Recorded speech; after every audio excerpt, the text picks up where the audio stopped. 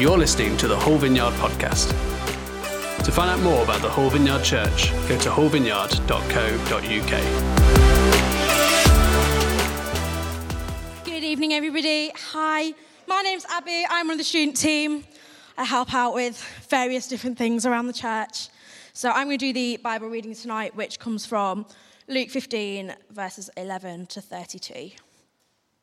Jesus continued, "There was a man who had 2 sons. The younger one said to his father, 'Father, give me my share of the estate.' So he divided his property between them. Not long after that, the younger son got together all he had, set off for a distant country, and there squandered his wealth in wild living. After he had spent everything, there was a severe famine in that whole country, and he began to be in need. So he went and hired himself out to a citizen of that country, who sent him to the fields to feed the pigs. He longed to fill his stomach with the pods that the pigs were eating, but no one gave him anything. When he came to his senses, he said, 'How many of my father's hired servants have food to spare? And here I am starving to death. I will set out and go back to my father and say to him, Father, I have sinned against heaven and against you. I am no longer worthy to be called your son. Make me like one of your hired servants.' So he got up and went to his father. But while he was still a long way off, his father saw him and was filled with compassion for him. He ran to his son, threw his arms around him, and kissed him. The son said to him, 'Father, I have sinned against heaven and against you. I am no longer worthy to be called your son.' But the father said to his servants, 'Quick, bring the best robe and put it on him. Put a ring on his finger and sandals on his feet. Bring the fattened calf and kill it. Let's have a feast and celebrate. For this son of mine was dead and is alive again. He was lost and is found.' So they began to celebrate. Meanwhile, the older son was in the field. When he came near the house, he heard music and dancing.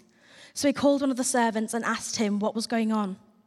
'Your brother has come,' he replied, 'and the father has killed the fattened calf because he has him back, safe and sound.' The older brother became angry and refused to go in. So his father went out and pleaded with him. But he answered his father, 'Look, all these years I have been slaving for you and never disobeyed your orders. Yet you never gave me even a fattened goat, yet I could celebrate with my friends. But when this son of yours who has squandered your property with prostitutes comes home, you kill the fattened calf for him.' 'My son,' the father said, 'you are always with me, and everything I have is yours. But we had to celebrate to be glad, because the brother of yours was dead and is alive again. He was lost and he is found.'" Thank you, Abby. Well, good evening again, everyone. For those of you that don't know me, my name is Josh. I have the privilege of being one of the pastors here at the church. And the title of tonight's talk is Homecoming, Part 2. John preached a brilliant message this morning called Homecoming, Part 1. And I'd really encourage you, if you missed that, head on to our website and you can catch up. And if you did miss it, don't worry, I'm going to be covering a whole load of stuff. But if you want a title for tonight's talk, it's called The Older Brother, the Second Lost Son. The Older Brother, the Second Lost Son. Luke chapter 15 is one of the most powerful and profound passages in Scripture. If you're new to this faith church thing, it is an incredibly significant moment in the life of Jesus. It's incredibly significant for us as a church. For those of you that might be new here, our vision as a community is centered around the word home. We believe we exist to be a home. Well, firstly, we find our home in God. We exist to be a home for one another, and we exist to invite our city home. Home is what it's all about, and at the center of this story is home. In Luke chapter 15, Jesus tells 3 stories. How many of you know that Jesus was a master storyteller? He tells 3 stories, and these 3 stories are about 3 lost things. The first story is about a sheep, the second is about a coin, and the third is about a son. And these 3 stories come out of a scene that Luke sets in Luke chapter 15, where Jesus is receiving and eating with tax collectors and sinners. In other words, he is befriending, he is inviting bad people into his life. He is spending a lot of time with people that society considers the worst of the worst or the lowest of the low.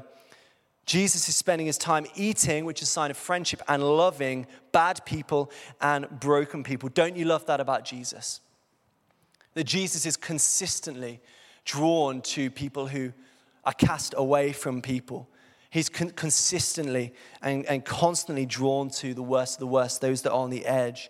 And this is very offensive to religious people. It still is today, but it certainly was back then. And there was this group called the Pharisees. Pharisees were basically the religious elite. They were better than you and I.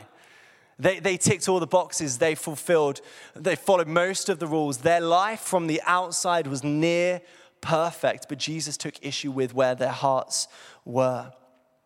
And they saw the fact that Jesus was hanging out and spending time with bad people, and they thought it was completely scandalous. They thought it was outrageous. How could this man that claims to be God, how could this rabbi associate his life with these kind of people? How can this rabbi receive them and eat with them? This is outrageous. This is scandalous. This is culturally shocking. This is the world to which Luke is telling this story, and Jesus is sharing it. And it says that they're grumbling about the fact that Jesus is hanging out with these bad people, and Jesus hears them. And he tells 3 stories. He tells these stories because Jesus, among many other things, came to give us a greater revelation of what God was like. Jesus came to open up to humanity the full reality of what our Father in heaven is like, to give us a greater insight into the truth really that deep down every single human being longs for, that there is a God in heaven who loves passionately people. He's not a dictator, he's a father who is in love with his kids. He is not distant, he's not dormant, he's not dead, he's definitely not dull, but he's passionately pursuing every single person on earth and longs for them to come home. And in Luke chapter 15, we stumble upon one of those moments that completely turned people's worldview upside down. This completely rewrited people's idea or conception on what God was like. John put it so well this morning that people in our world are asking the question, what is God like? Do you want to know what God is like? Luke chapter 15. And this is where it starts. There is a man who had 2 sons. If this story is familiar to you and I ask you to tell it from memory, I wonder where you would start. Would you start, like I probably would, by saying there was this guy who made some really bad choices, and he went to his dad and he offended his dad and he asked for his share of his inheritance, and then he spent it? Would you start with the younger son? See, Jesus doesn't start with the younger son. This is not a story about the younger son. He starts here. Once there was a man who had 2 sons. This is the story of a man. This is the story of a father. This is the story not of a rebellious son. This doesn't begin with Jesus talking about the sins of the son. It starts with Jesus speaking about the Father. He is the centerpiece of this story. He is the emphasis. He is the focus. This is the heart behind the story, that there is a God who loves people. So there was a man who had 2 sons. And the younger son goes to his father and he says, Dad, I want right now, right here, my share of the inheritance. Now, that might seem a relatively straightforward request to some of you, but in Middle Eastern culture, this was outrageous. There would have been gasps in the crowd as Jesus tells the story, because this was as if to say to his father, Dad, I wish you were dead. You usually get the inheritance when the father dies. And so the younger son is basically saying, I don't care about you. I don't want you at all. I only want what is coming to me. I want my inheritance now. I don't want anything to do with you. I wish you were dead. Just give me my share of the inheritance. The passage says that the father divided his property between them. The word there is the word bios. It means life. It says he would have had to sell half of the family land just to provide the money to give his younger son. It would have torn the family in 2. This kind of demand from a son to a father who was the patriarch, the height of honor in that culture, was outrageous. It was the height of dishonor. There would have been gasps. This is forgivable. But then it gets worse. The younger son goes and leaves and he wastes his inheritance and wild living, empty living, pursuing pleasure. And then, as all these things do, the fun runs out, the money runs out, and he ultimately hits complete rock bottom. He ends up eating with pigs, or he ends up working with pigs and longing to eat the food that the pigs are eating. If you know anything about Jewish culture, they don't get on that well with pigs. So this is Jesus communicating to the cultural audience at the time. This guy is at the lowest possible ebb. He is at complete rock bottom. The younger son hits that moment. And he says, I've got to go home. I have to go home. I've messed up. He is at the lowest he's ever been. I wonder if you've been there. I wonder if you've ever found yourself at that moment when you have run away from God. You have constantly, consistently done your own thing, pursued your fleeting pleasures that the world has to offer, and discovered that actually it doesn't satisfy, it doesn't fulfill. Deep down there is a longing that only God can fill. Maybe you're there right now. You stumbled into church tonight having run from God. There's good news. God is ready, waiting to invite you home. So the younger son, as he's thinking, he says, I need to go home. He comes up with this speech. He says, I'm not worthy. He comes up with it in his head. Father, I'm not worthy to be considered your son. Just make me a servant, make me a slave in your house. I need to come home. And the younger son sets off on his way home. How do you think he was feeling in the long walk home? How do you think the son was feeling? How did he imagine that the father, who he treated so recklessly, would respond to him? Would the father say, no, you're done. You're not coming home. You've made your choice. There's no way back. Would the father say, okay, you can be a servant. You can be a slave in my house. You're not my son. There's no way back. As he was walking that long walk home, I wonder if you can imagine how he felt.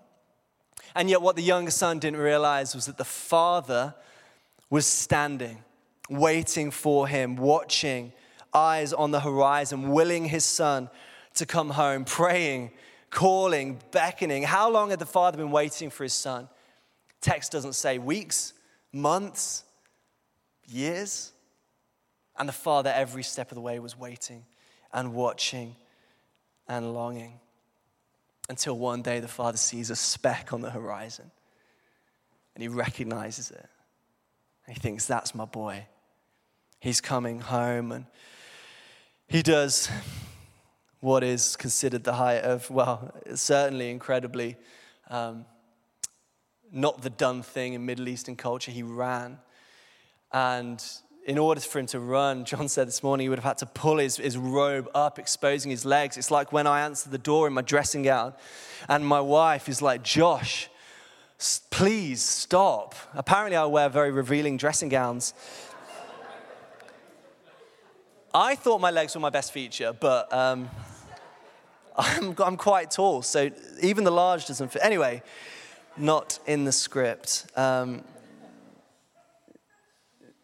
So the father runs and he runs and he runs and he throws himself on his son.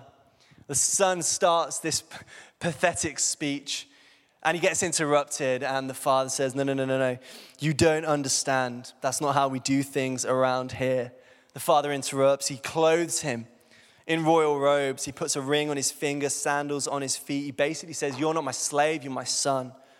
And if you want a picture of what grace is, this is it. I wonder if you've considered what grace is, how that looks like. Grace is undeserved favor. Grace is unmerited love. I love the song Reckless Love and the song Homecoming, which is a new song we introduced tonight, around the theme of coming home. We can't earn grace. We don't deserve it.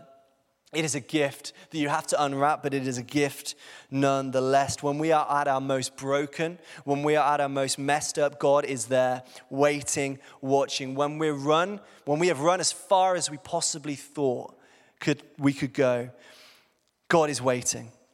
He's on the edge of his seat, just ready for us to turn around. And let me encourage you by saying the place you go when you are at rock bottom is not running away from God, but it's running into the arms of a Father who loves you passionately, relentlessly. Turn to him. Wherever you find yourself tonight, turn to him and he will meet you there. He will forgive you. He will clean you up. He will give you a fresh start. He will wipe the slate clean. This is grace. Let me tell you, rules and regulations don't change your heart. They just show us that our heart needs changing. They show us that we all fall short of the glory of God. We all mess up. We all make mistakes. But grace changes that. When we come home to God and we expect a telling off, we expect punishment, we expect wrath, and instead of anger, we get compassion. Instead of a telling off, we get mercy. This changes things. My famous bands, Mumford & Sons, and from their first album, love the quote about the prodigal son. It's not the long walk home that will change this heart, but the welcome you receive at the restart. It's the welcome of the Father that changes everything. And I just wonder if some of us need to encounter that tonight. He wipes the slate clean. Not only does the Father wipe the slate clean for the Son, but he restores his identity. He puts the robe, the royal robes on, the signet ring on his finger, a symbol of authority. And he says, you are now restored to your identity. When you are in Christ, your sin is hidden. Your sin, the Bible says, is cast as far as the east is from the west. And yet too much of the Christian life, I don't know if you think this or have experienced this, is lived as slaves when we're born to be sons, when we're born for royalty. Too much of the Christian life is sin management when it should be about rediscovering how we live as co-heirs in the kingdom of God. Verse 22 says this, but the father said to his servants, bring the fattened calf and kill it. We're going to eat. We're going to celebrate. For this, my son was dead and is alive again. He was lost and is found. It's arguably the greatest story ever told. In my view, joined with the Lord of the Rings. Just kidding. What an ending that is. For this, my son was dead and is alive again. What a finish. What a conclusion. And yet it's not, is it? It's not the end of the story. Anyone here like Marvel films? Wow, no one wants to admit that. I don't believe you. Yeah, okay, a few of you. All right, well done for being brave. Did anyone here stay to the end of the credits to watch a post-credit scene? Okay, there we go. Some of you, finally. Some nodding, okay. It's funny, you stay through 5 minutes of running names to watch 5 seconds of something which could maybe give you a glimpse of the next thing. Jesus then gives us almost this post-credit scene. We think the story is finished. It's an incredible story, and that all of a sudden, Jesus goes on. He cuts to another man, the older son. Oh yeah, there's another son. We forget about this older son. Let me tell you about the older son. He's probably completely the opposite in many ways of the younger son. Where the younger son was reckless, the older son was consistent. Where the younger son was dishonoring, the older son was faithful. Where the younger son pursued pleasure and debauchery and sin, the older son lived a righteous life, outwardly at least. Where the younger son abandoned the father, the older son stayed at home with his dad. Where the younger son made terrible choices, the older son made wise choices. When we meet the older brother, we meet him in the field, verse 25. He's working, he's doing what he always does. He's working hard, he's serving the father, he's doing his job, he's being faithful, he's being consistent. The older brother didn't run away. He stayed. He was obedient. He did as he was told. He was a good religious man. He ticked the boxes. He played by the rules. What happened? How did the older son feel the day the younger son left? I wonder if the father said to him, are you going to leave too? He said, no, I'm going to stay. Verse 25 says this, meanwhile, the older son was in the field.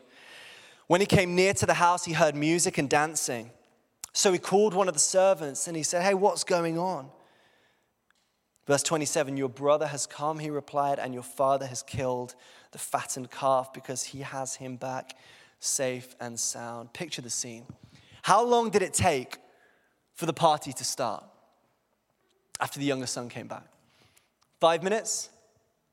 10 minutes? The older son is out working. pouring out his life to serve his Father. And he can hear the party. He can hear music.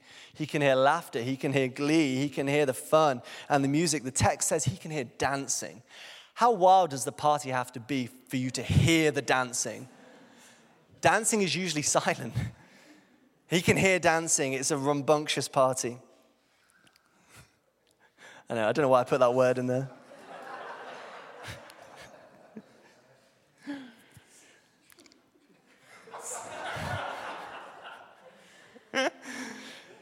So here's what's happened. The younger son comes home. He's wasted the hard-earned money of his father. He's committed the most outrageous, insulting behavior. How long had he been home before the party started? 5 minutes, 10 minutes, half an hour, maybe an hour. An hour for him to go get a shower, have a shave, put his new clothes on. And in 1 hour, this wayward, reckless, disobedient son is now on the dance floor, putting his hands up to put your hands up for Detroit. That was cool when I was 18, okay? So the older brother in verse 28 became angry and refused to go in. Can anyone else understand the anger? Can anyone else go, yeah, that makes sense? How can you treat my brother like this? He doesn't deserve it. What about me? So the father goes out and pleads with him, just as God, the father in the story, ran to pursue the younger son, he also pursues the older son. Just as he pursued the reckless, wayward one, he pursues the one that think they have it all together. He goes out and he pleads. And I've never seen that before. Wrecked me as I read this. He pleads with the older son. He pleads, he begs, he pursues. The father desires that none should perish, not just the people that are messing up in a huge way, but those that also hearts are far. You see, in this moment, the only person not in the father's house at the party is the older brother. He lived a righteous life, but he's outside. He distanced himself from God. This story is not about the prodigal son. It's about two lost sons. The older son is just as lost as the younger one. Physically, he's there. He's been there the whole time. But his heart has been far away. Verse 29, it says this, he answered his father, look, all these years I've been slaving for you. I've never disobeyed your orders, yet you never gave me even a young goat so I could celebrate with my friends. All of this time I've been slaving. I've been a slave. And yet you never gave me what I deserve. See, the older brother teaches us something about the human heart, about particularly those that know God, or have been in church all their life. Here's what he's saying. I've been slaving for you and I've never disobeyed your orders. I wonder if that's true. Yet you never gave me what I really wanted. He's saying, over all these years, Father, I have done the right thing. I've obeyed you. I've been righteous. I've been to church. I've ticked all the right boxes. I've prayed. I've given my money and my time. I've been worked to the bone. I have earned the right to get what I want. Guys, you see, it's possible for you to be in church from the day you're born, all your life, and still be outside the party. It's possible to say your prayers before bed, give 10% of your income, walk old ladies across the road every day, but your heart can still be far from the Lord. And if that's the case, when things don't work out, when you don't get what you want or what you expect, it's so easy to become angry at God as if he owes us something. Why has my life not worked out? I wonder if you've experienced this. I think we all have at some point over the last 18 months with the pandemic. Why has my life not worked out like I imagined? This is such an easy thing for Christians to experience, like we treat God like a slot machine. Like if only I put in 10 prayer coins a day, boom, I can get what I want. I can get that promotion or that raise. I'm not saying God doesn't answer prayer. Of course he does. He's passionate about that. That's not always how it works. Have you ever prayed something like this? God, why did you let this happen? I've been doing my best, read the Bible in a year. You're probably behind, like everyone. Prayed at least 10 minutes a day. I've done my best. I've been okay. I'm not a bad person. Why has my life not worked out? If you really loved me, you wouldn't let that happen. We see in the older brother a picture of the Pharisee mentality. This is religion. This is entitlement. Because it reveals what we believe, which is this: we only really want God for what God can give us or for what God can do for us. The older son says, I have never disobeyed you. I am entitled to this. How can you spend more on the younger son? You never even gave me a goat or something. You never even gave me that. The older brother says, I have earned the right to the favor of my father. I have earned it. Friends, the gospel, the good news of Jesus is that earning God's love, earning God's favor is impossible. That might sound like bad news, but let me tell you, it is remarkable news. It is the best news you could ever hear. Because let me say, no one on earth could attain that. There was only one perfect person. He died on a cross 2,000 years ago. Jesus on the cross exchanged his righteousness, his right standing with the Father, for anyone that might believe in him and say, yes, I'm coming home. We get this exchange that he who knew no sin became sin for us, that in him we might become the righteousness of God for those that trust in Jesus alone. He gives us his righteousness, and he takes our mess and our sin on the cross because of the love of God. You don't need to earn the love of God, you need to receive it. The Father's love is extravagant. It is lavish, it is relentless and wild. His love pursues, his love pleads. God loves people so much it's ridiculous. If God had a weakness, which he doesn't, it would be for people. God's heart is with people. He longs for relationship with people. He loves people so much that he lets them leave home. He loves people so much that the moment they turn around, he's sprinting to get them and kiss them. He loves them so much, he restores them back to sonship and royalty. The ring goes on the robe. He loves people so much that even when they don't realize that they need him, he's pursuing them and pleading with them to come home. This is how God feels about us. The older brother was outside the house. The only thing that keeps us outside of the house is our refusal to re-enter.